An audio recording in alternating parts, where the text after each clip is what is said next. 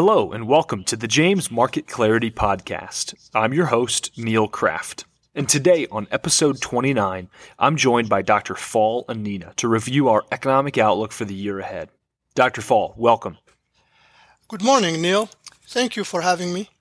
It's great to have you again, Dr. Fall. Our listeners always appreciate your insights and thoughts on the market, and we're excited for another episode today. Another year has come and gone. It was definitely a tumultuous one at that for the economy and the markets looking back at 2022. And we are about a month into 2023. As we begin, Dr. Anina, let's take a look at the economy and perhaps talk about what might be in store for this year. Well, Neil, the U.S. economy is currently in a late cycle environment. The odds of a recession are elevated and rising as we begin this new year. Consumer spending remains resilient, boosted by a tight labor market. The consumer balance sheet is strong as they have built up a cash reserve over the past couple of years. Inflation is still a concern, but the excess cash should provide a buffer to rising costs. Yes, I know inflation is still a concern in the mind of many. We have seen some cooling on inflation year over year, looking at the core and things like that, but it's still a concern. What are the leading indicators telling us for 2023? Unfortunately, Neil, they are pointing toward a downturn. These include a struggling housing market due to the Fed's rapid monetary tightening and rising mortgage rate, which negatively impact housing affordability. Additionally, the manufacturing sector is showing signs of contraction, while consumer sentiment are level at near historical low. The Chinese COVID persistent problems and the Russia-Ukraine war continue to be a headwind for global economic growth. If and when these issues improve, we could see global GDP advances. Definitely something to hope for.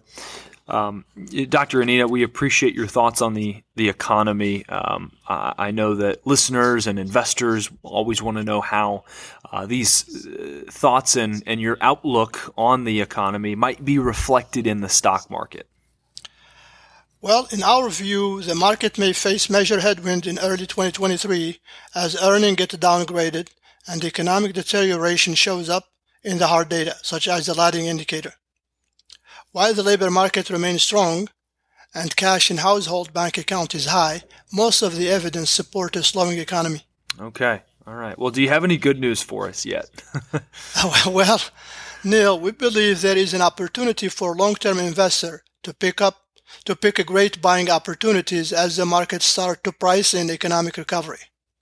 The timing of this inflection point will depend on the incoming data from the aforementioned leading economic indicator. So, staying nimble, having cash on hand, being open-minded, and most of all humble is paramount as the uncertainty is unprecedented. Yeah, absolutely. Well, thanks for your insights. If we could pivot towards the bond market now, we know 2022 was a tough year in those markets as well. Yeah, well, it was a very challenging year for fixed income investment. In fact, it may go down as the worst year for bonds since 1931, Wow. and the first time bonds were down by double digits in a year. These higher yield and lower price were due to higher inflation rate and the subsequent reaction by the Federal Reserve. The silver lining, though, Neil, is the higher yield the investor can get now from fixed income security. For the first time in many years, the investor can now purchase a one-year T-bill and earn more than 4%. This is a much better return than 0.25% last seen at the end of 2021. Absolutely.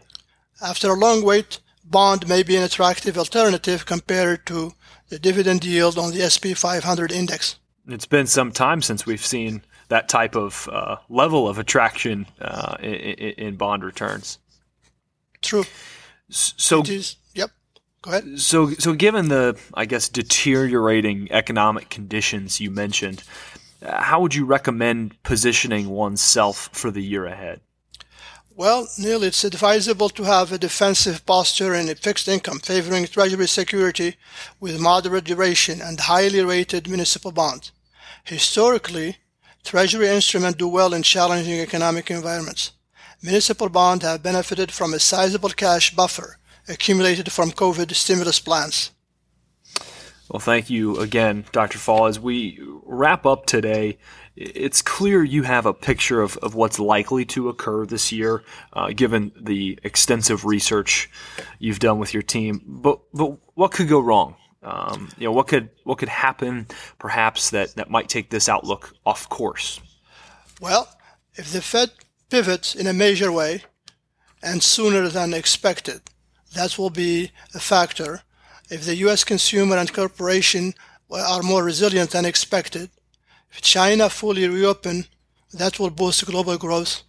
For example, if they have solved the problem with the COVID infection rate they have now, the European recession not as severe as forecasted, and if you see positive development in Russia-Ukraine conflict.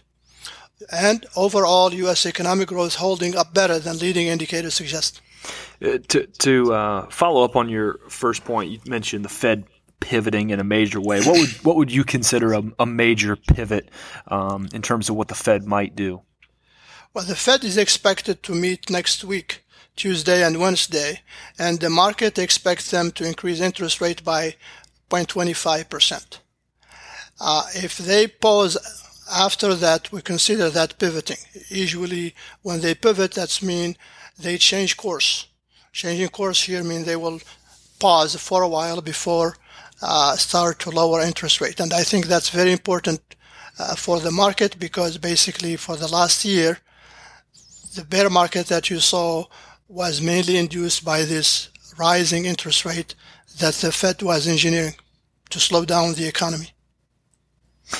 Dr. Anita, thank you as always for your time and your research. It's much appreciated. No problem, Neil. My pleasure. Thank you. If you would like to learn more about wealth management at James Investment or receive a copy of our economic outlook, please visit our website at www.jamesinvestment.com. James Investment. Planning, investing, advice.